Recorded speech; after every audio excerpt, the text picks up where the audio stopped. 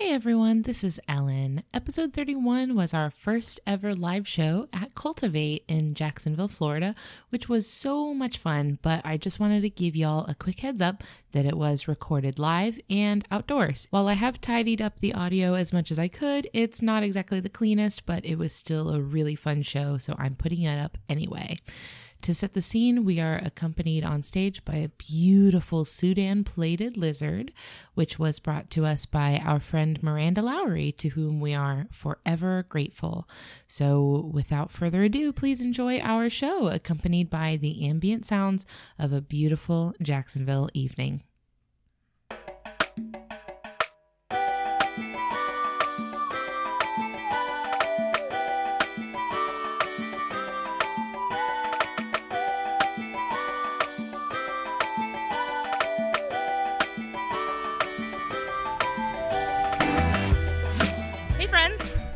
Hi, everyone. This is Ellen Weatherford. And Christian Weatherford. And this is Just the Zoo of Us. This is your favorite animal review podcast, where we take your favorite species of animals and we rate them out of 10 in the categories of effectiveness, ingenuity, and aesthetics. And this is a special episode because we are not at home in our office in our pajamas. This time we're wearing clothes. And we're looking at human beings that aren't each other. So that's pretty interesting for us. How you feeling, Christian? Pretty good. Just a reminder, we are not experts, zoological or otherwise. We are experts in some things. We're expert in blankets, but we're not zoological experts. But we do a lot of research to make sure that we're bringing y'all really good information, and we're learning a lot about animals. So by all means, if we get something wrong, let us know. Yeah, we have a couple of experts in this is not a room, in the space. So people who know more than us in the space, so... Also, by the way, we are recording this for our next episode on the regular podcast. Yeah, this is going to go up. So if there's anything that you can't hear, it'll be recorded and it's going to go up in the feed. So you can listen to this later if you want. So, Ellen, who's first? Me. I'm first this week. What do you have? I usually want for him to lead me into this segment and ask me what I'm talking about this week. But as you can see in front of me this week, I'm talking about the Sudan plated lizard, also known as the great plated lizard. This is Orion. You guys say hi, Orion. Hi, Orion. And Orion comes to us courtesy of Miranda Lowry. Can we have a round of applause for Miranda? Yay! So Orion is a Sudan plated lizard. I'm getting my information on this animal from the Cincinnati Zoo as well as the Journal of Experimental Biology. So as you can see, they're roughly 2 feet long or around 60 centimeters. They live in rocky deserts in eastern and southeastern Africa, hence the name Sudan plated lizard. Their taxonomic family is called Gyrosauridae. I like that. I think that's cool. It's got that "saur" in the name. It's very dinosaur-like. He looks like a dinosaur, doesn't he? He's a good boy. Clever girl. This is a boy. Oh. Clever boy. Clever boy. Clever boy. Speak up. They can't hear you. Okay. I made a Jurassic Park joke. So they thanks. It wasn't good. Don't worry. You didn't miss anything. They are related. So they look like skinks, right? Have you seen skinks running around outside in your backyards? They look like skinks, and they're in the same infraorder as skinks. But they're actually more closely related to spiny-tailed lizards. If you've seen those, they're the ones that look like dragons. They look straight out of Game of Thrones. But this little guy is a plated lizard. And there's other types in his family, too. This is just the one that we have access to today. So I'm going to get right into my ratings for this little dude. I'm going to start with effectiveness, which, if you've never listened to us before, is our physical adaptations that the animal has that gives it a better ways of doing what it's trying to do, accomplishing its goals. I'm giving the Sudan plated lizard an 8 out of 10 for his effectiveness. So the first thing I want to talk about is his osteoderms. These are the spikes and scales all along his body. These are called osteoderms. So these are actually a type of scale that's made out of bone tissue.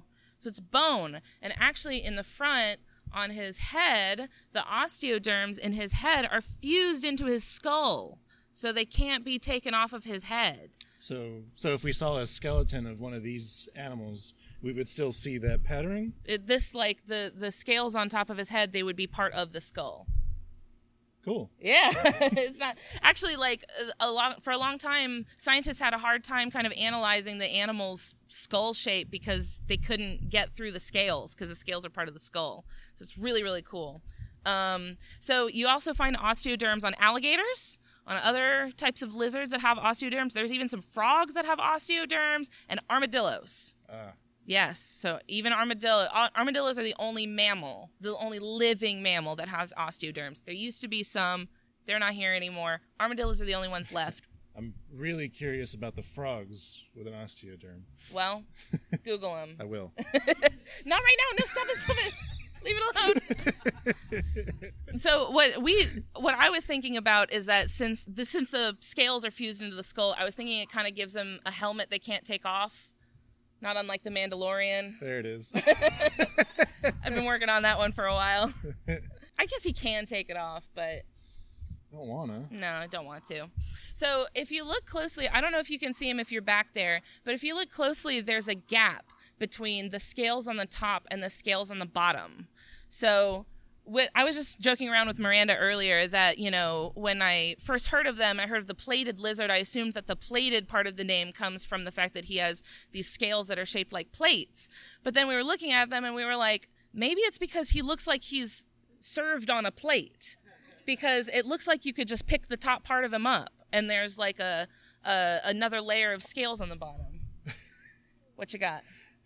Do you mean it looks like it's two pieces? Yes. Like a butter dish? Yeah. He does, doesn't he? Yeah. He looks like he's served on a plate, and so he looks like you could pick him up. But that's actually just a gap between the scales. It gives him a little bit of flexibility so he can move around a little bit better, and it also lets him grow and expand. So as he's growing, that gap lets him fill the space. So the grayish-brown color of these scales gives him really good camouflage, which he demonstrated earlier as Miranda had him sitting on the arm of the chair. And I looked over and I was like, oh, no, where's the lizard? Like, where did he go? And he was just chilling there. So very good camouflage. I think that gives him a little bit of a bonus. I think that makes him pretty good at hiding from predators. What's also cool about osteoderms, he's falling asleep. Look at him. He's resting. Osteoderms are really good at transferring and dispersing heat. So for a reptile that needs to bask in the sun and let heat all over their body, the osteoderms are really good for spreading that heat around. So it's really good. I think that's a pretty cool little innovative function that he's got. Something that's really interesting, plated lizards can drop and regenerate their tails. So this big, chunky, thick tail can drop right off, and then they can regrow it and generate it. There's a word for that. It's called autotomy. Autotomy. Oh. Autotomy. Huh. It's one of those. I'm just going to pick whichever one's right, and I'll cut the other ones out. It's okay. So, of course, it's really stressful for them to do that. Don't do it if you don't have to. It's not good for them, but if they're in a pinch and they absolutely have to, they can drop their tail and run. And Miranda can attest that they're pretty quick. So, is that to increase their speed? Are they dropping weight so that they can move quicker? No, I think it's that, like, if the predator has them by the tail, right? Okay. If it's like a grip, then they can drop the tail and then... I bet they would move faster still. I bet they probably would. So we talked about the Komodo dragon a couple weeks ago, and they vomit their food to lighten their load so that they can run faster. So I'm wondering if it's kind of like that. Maybe it is. It's a pro strat. It is. I mean, it works. It works pretty well. So another interesting thing about the plated lizard is that he is omnivorous.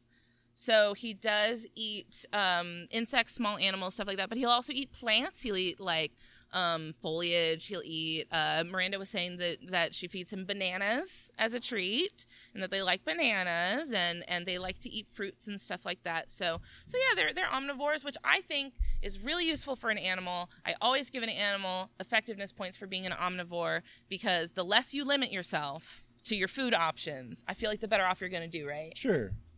Unless you're in the middle of the ocean. Unless you're in the middle of the ocean. I mean, it could be a detriment to you there. So if you look really closely, lizards have ears. Did y'all think about this? I had never thought about lizards having ears because you look at them and they have that streamlined shape. But they have ears, and the ears are these slits on the sides of their heads. And the plated lizard has really big ears for a reptile. Like, they're usually not that big. They're usually, like, you can't see them very well because they're very small. The plated lizard has these big old ears, so he's actually pretty good at hearing. He could probably even hear Christian when he talks. I don't speak very loud. Stop it. I have to do a lot of boosting his levels. So that wraps up my 8 out of 10 for effectiveness for the plated lizard. I think they're pretty great. I think they're pretty good. For ingenuity for the plated lizard, I'm going to have to, like, kind of get Miranda's okay on this because I feel bad saying it to his face, but I gave him a 6 out of 10. Does that seem fair? I gave him a 6 out of 10, okay? Lizards are like, they're okay. They're okay. So they like to hang around termite mounds where they're going to find their bugs that they like to eat. So real quick, what do we measure with ingenuity? I'm so sorry. I am just assuming that everybody here has listened to every episode. Sorry.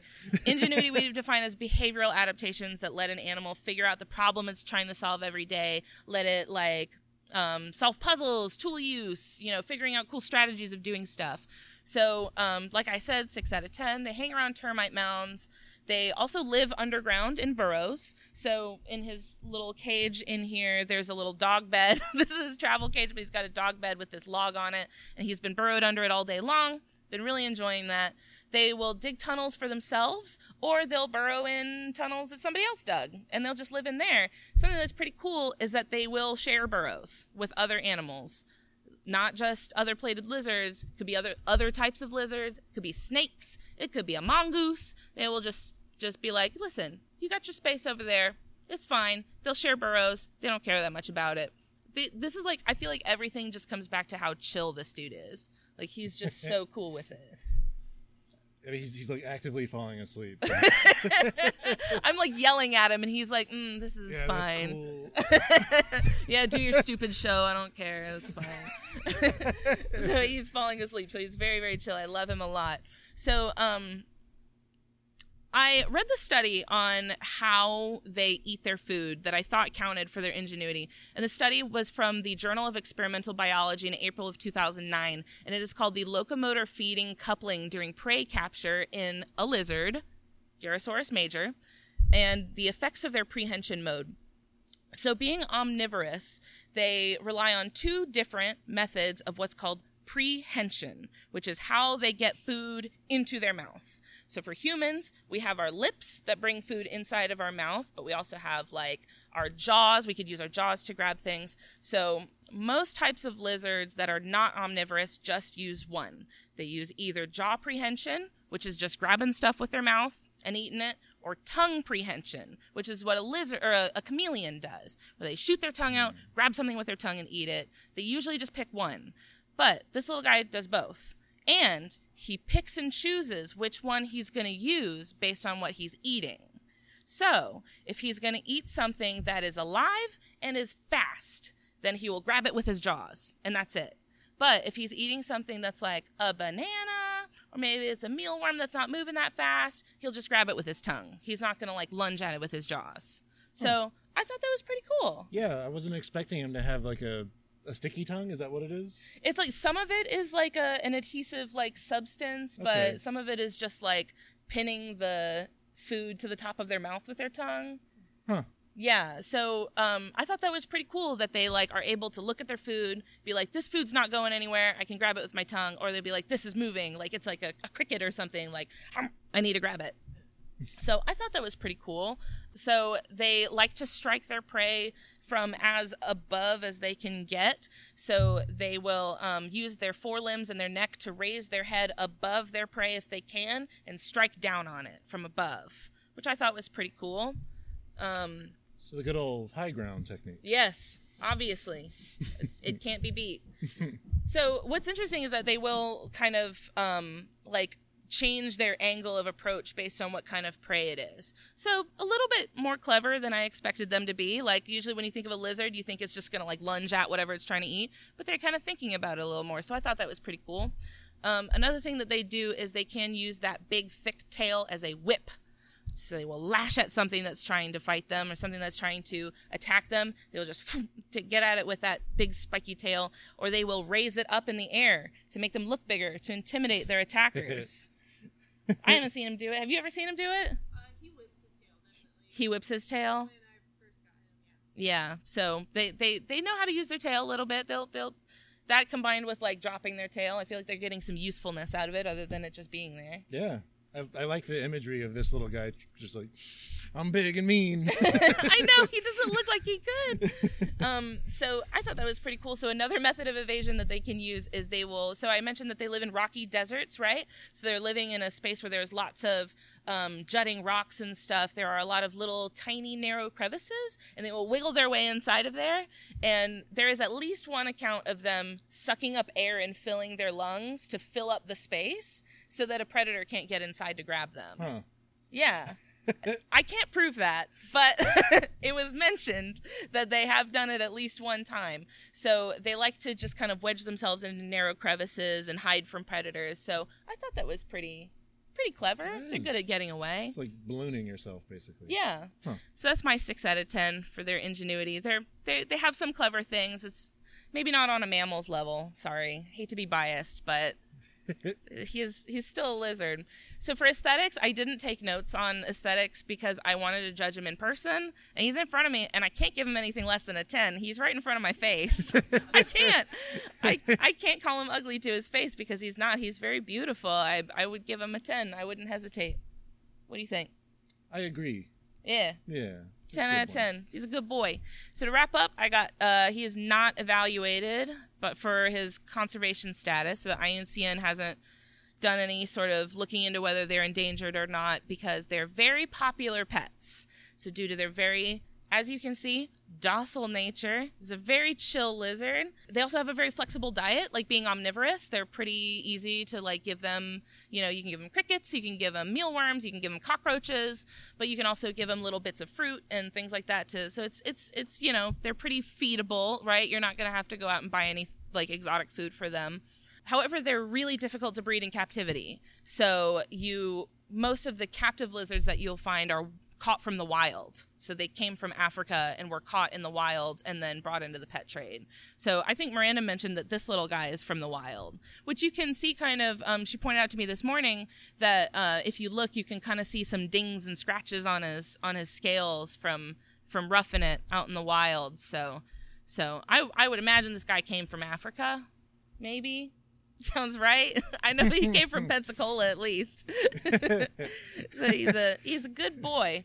And those are my notes. That's the Sudan plated lizard. Awesome. Thanks, hon. You're welcome.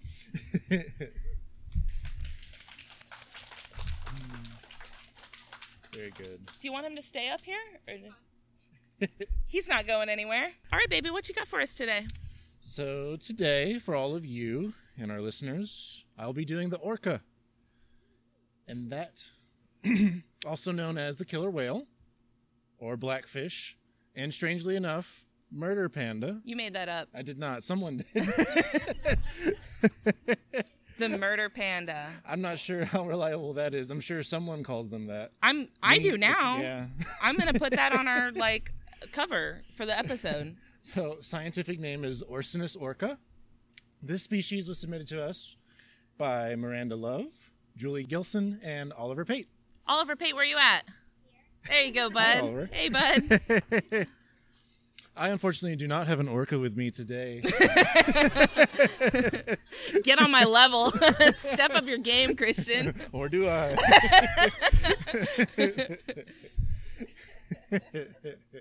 So I'll be getting my information from marinebio.org, nationalgeographic.com, and the Cetacean Research and Rescue Unit, found at crru.org.uk.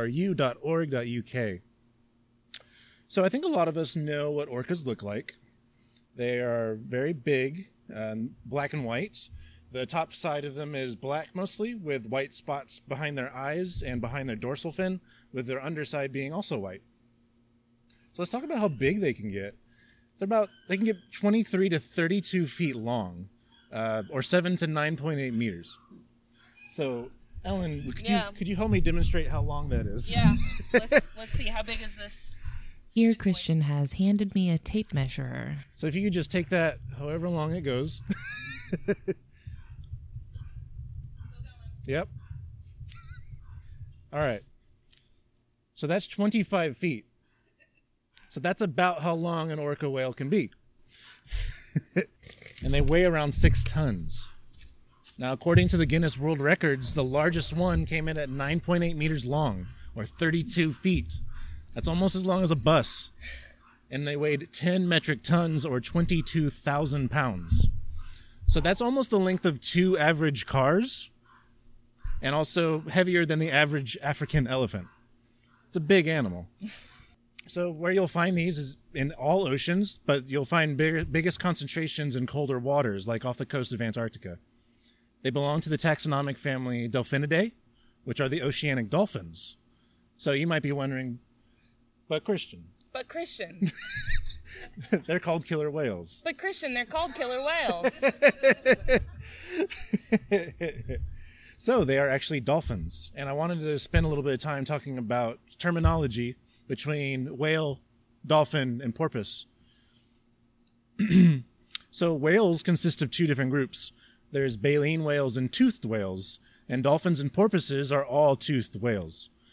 Therefore, all dolphins are whales, but not all whales are dolphins. So it's correct to say killer whale or refer to them as a dolphin. Let's talk about their diet a little bit. What do they eat? So this is an apex predator. It is at the top of its food chain. Nothing hunts it, except for humans. But Yikes. not so much nowadays, but still happens. So they eat fish, squids, seabirds, penguins, seals, sea lions, and even other whales. So this is actually where the name comes from. So killer whale actually used to be whale killer because they were observed eating other whales. I didn't know that. Did it come from like one of the languages where they put the adjective before or after the noun? I don't know, actually. I wonder if that was what happened. It may have been like a direct translation. But like that makes a big difference, right? Whether you call it a whale killer or a killer whale. Yeah. That's a very small tweak that makes a big difference. It does. Because that turns it into, this is something that kills whales, to this is a whale that's going to kill me. That's a big difference. Which I'll talk a little bit more about that latter scenario towards the end. We have kids here. Yeah. And there's actually 2 different kinds that refer to resident and transient orcas, and that refers to where they stay. So resident pods prefer fish, whereas transient pods prefer marine mammals.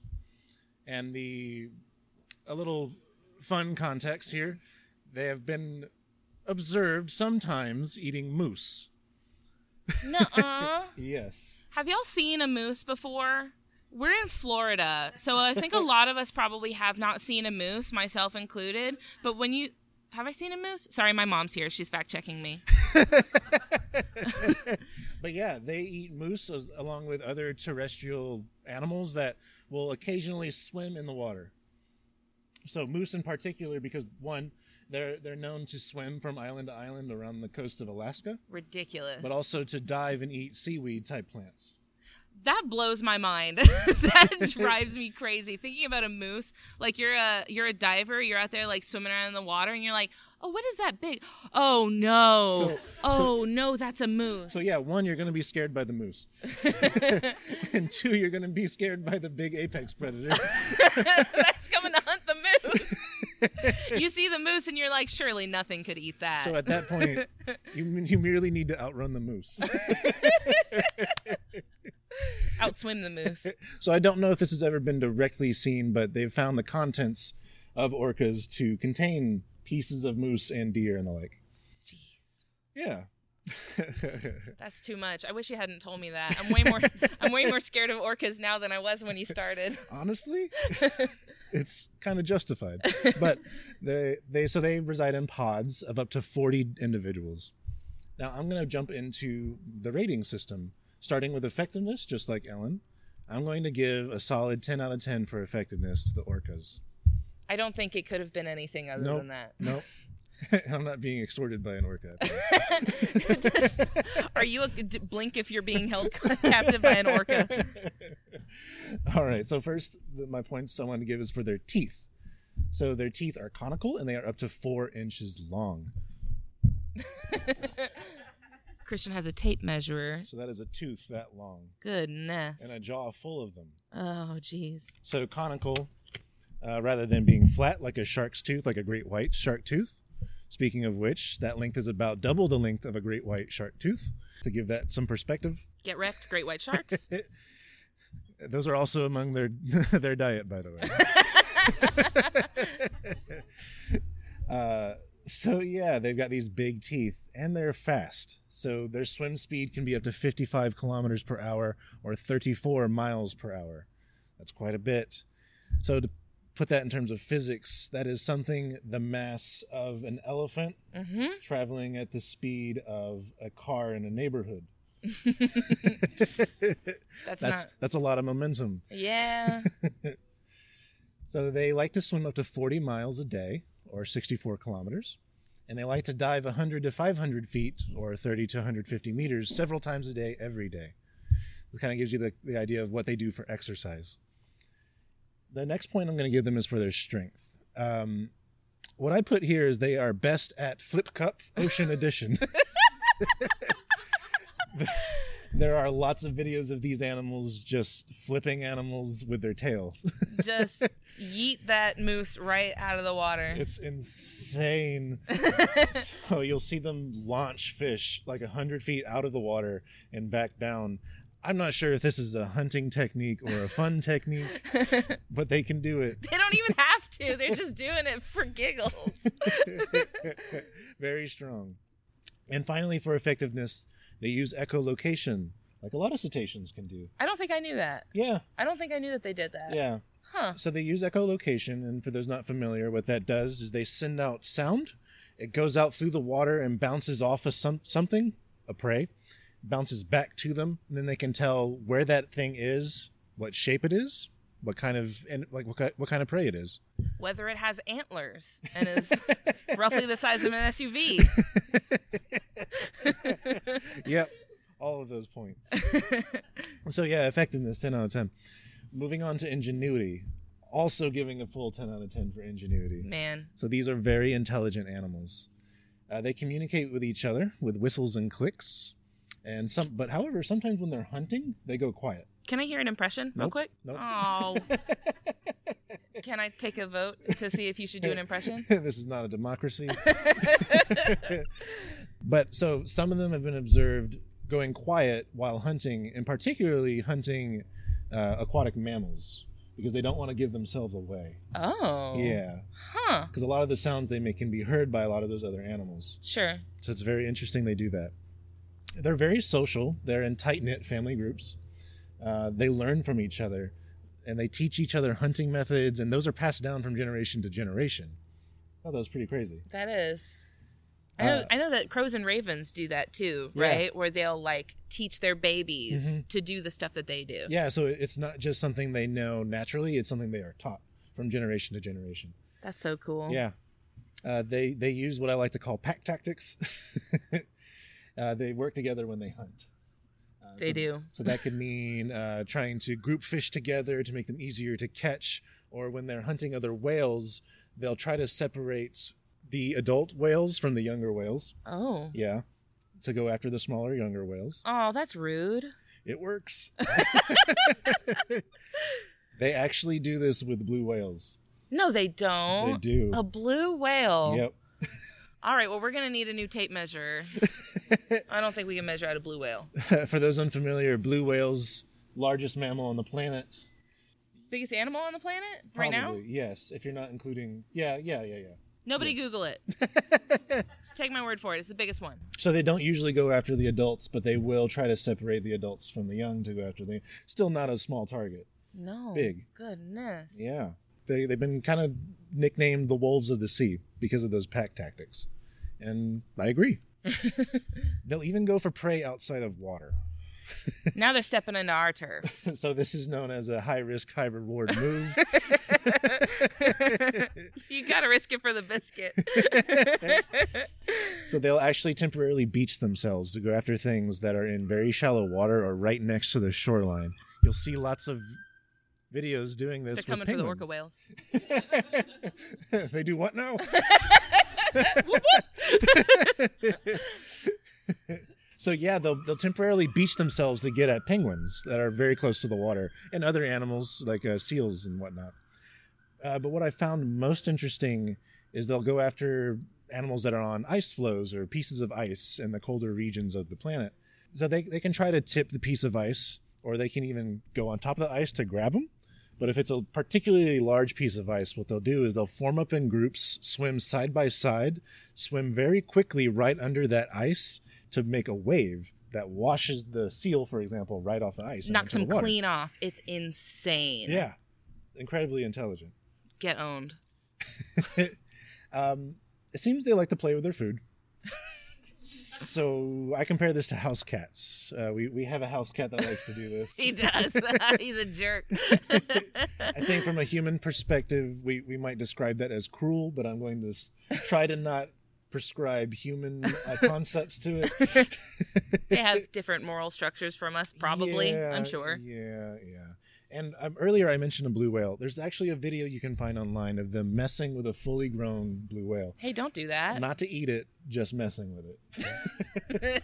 They're so rude. These are the trolls of the ocean. So it's a drone footage, and you can see a fully grown blue whale. And then this pod of orcas just come along and just kind of bump into it and keep going. Oh, man. The blue whale's not happy and just does a huge thrash. And it creates a huge amount of water that just explodes above the surface. I bet they loved that. It's insane. So, yeah, the blue whale just kind of got out of there after that. Just like, goodbye. It's crazy. So moving on to our final category, aesthetics. So we might not have mentioned this, I don't recall, but aesthetics is how pretty they are. It's kind of self-explanatory. I don't think we need to go that far into it. It's literally just the word. Yep, aesthetics. I'm going to give a 7 out of 10. What? Yeah. I quit this show. I can't. So aesthetic-wise, they're very slick and interesting to look at, but it's only 2 colors, right? They're the best ones, though. Like, it's the high contrasting, like... Now, I want to talk about why they have that coloration. So with that black and white coloration, they're harder to see underwater.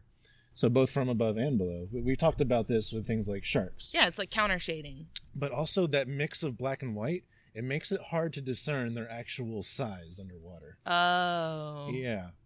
Oh, no. So it kind of makes it to where if you're going after something, it doesn't size you up correctly until it's too late. You think, surely I can take this. That's not surely. so bad. Uh-oh. Oh, no. And then, sorry. Yep. You are already dead. Oh, my. So, yeah, I thought that was interesting. That is really cool. And I already mentioned how sleek they look. It's almost, they look almost rubbery. So this is where the murder panda ties back in, right? Yeah. Both of those things are correct, right? So they have the big... When I was a kid, I feel like I always thought that big white spot on their side somehow was their eye, as if that made sense. Yeah, it's almost like a false eye, right? Yeah. Because its actual eye is not within the white spot. It's a little bit forward and a little bit lower than that white spot. It's a little teeny little eye. Yeah.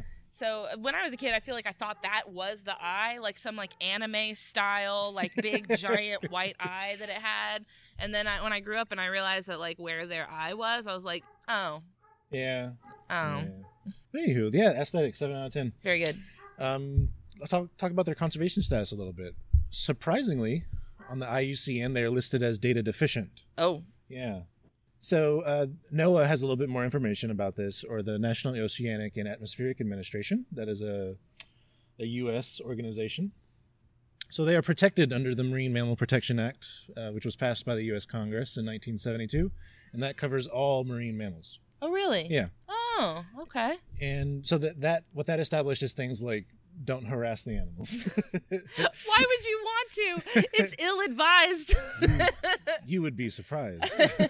But well, I feel like if you're going to go bother orcas, that's probably the one thing you really don't want. They're going to bother you back, and it's not going to end in your favor. Yeah, generally stay away from whales. But only one population in the U.S. is listed as endangered under the Endangered Species Act. And that is the southern resident population, whose range goes from California to southeast Alaska. So that's on the United States western coast. NOAA estimates that the global population for orcas is around 50,000. And their threats include lack of food, contaminants like water, like wastewater and pesticide. And the problem with that is that it starts at the bottom of the food chain and moves its way up as things eat them. So what happens is the orcas will be eating contaminated prey, and because of how long they live and the fact that those toxins are stored in its blubber, it becomes a real problem. They are also susceptible to oil spills and disturbance from vessels and sounds made from those vessels, since they depend on echolocation and also communication. NOAA lists a couple of ways of how you can help orcas. So one is to choose land-based whale watching when possible. The idea is the fewer vessels in the water, the better, because the more vessels there are out in the water, the more disturbance there is for them. Also to report marine life in distress. So a lot of the times in the news, you'll see stories of whales being trapped in like canals and that sort of thing. It's a good opportunity to contact your local organization and let them know about that. Or even if there's a beached whale or an already deceased whale. What if you call for a beached whale and the whale's like, "No, I got this. No, it's on purpose. I'm doing a whole thing. Don't." It's the long con. Also, if you were to come across one in the water, to keep your distance. Well, yeah. That's for your safety and theirs. So they suggest keeping 100 yards between you and them. That's the length of a football field. And also to report violations if you see others not adhering to your local laws and federal laws. So some other fun facts about orcas. Their lifespan in the wild is thought to be somewhere between 50 and 80 years. That's so many. It's a long time. That's so many. In the wild, there are no reports of human casualties and very few reports of injuries. The same cannot be said for captive whales. I'm not going to go any further into that. And finally, I want to end on their reproduction cycle. So they give birth to one calf at a time every 3 to 10 years. That's really not very many. Right. And it's probably a good thing because they have a 17-month-long pregnancy. That hurts me. So that's almost 1.5 years gestation. Absolutely not. I don't think so. Pass. And the calf, after it's born, may nurse up to 2 years. So, of course, orcas being mammals, they produce milk. It's not quite the same as land-based mammals. The calf gets close to where the milk is secreted. It just kind of comes out into the water and just trying to get it all into there. Oh, I guess I knew that they did nurse, but I don't think I ever really put a lot of thought into how. Yeah, it doesn't quite work the same way as it does with terrestrial mammals. Huh. Orcas protect their young, and even the adolescent females assist the mother in caring for them. So they got a little bit of a community there. Kind of the it takes a village concept. And then finally, the juvenile may go its own way, or it could stay with the pod the rest of its life. It's kind of up to the juvenile. Oh, so you kind of see some like variation in their social structure. Yeah. That's pretty cool. I feel like when you have a pod of orca whales, there just comes a point where it's like, when does that just your ocean, the ocean that just belongs to you now? It's just all orca whales, as far as you can see. I like to think as humans we are the visitors in the ocean. Well, okay, but now clearly the orca whales are starting to encroach. Like they're coming for us now. They're starting to come onto the land. Yeah, that's my 10 feet of land. That's my 32 feet of land. Yeah. So yeah, that's the orca, y'all. Thank you. I had one more thought about the orca. What if the orca whale is trying to re-evolve back onto the land? Like, what if they're just trying to make their way back inch by inch? Like, they're just very slowly trying to evolve back into, like, ungulates. They have a ways to go. They were inspired by the moose. The amphibious moose, I guess. Well, I guess first step, they're gonna have to cut some lbs. Oh, no. Can you imagine a ripped orca whale? An orca whale that's been, like, hitting the gym? SpongeBob did this. Oh my God, you're right, they did. You're right, they did. The weightlifting animals on the beach. Mm-hmm. Yeah. Yep, I know exactly what you're talking about. And that's the future we all have to fear. So thanks for once again striking fear and terror into the hearts of everybody who listens to this. It's my favorite thing to do. I know that's your MO. Yeah. Okay. Well, thank you everyone for joining us this fine evening out in Jacksonville. Yeah, thank y'all. It was really great to be able to look at your faces while I was talking. That was pretty cool. Usually I'm just looking at Christian and like he already knows I'm a goofus. So I'm like, it's a little more nerve-wracking being like, oh no, I can't edit out I can't edit out my awkward moments and stuff. But it was nice to get to actually be interacting with you guys. So thank you. Oh, thank you.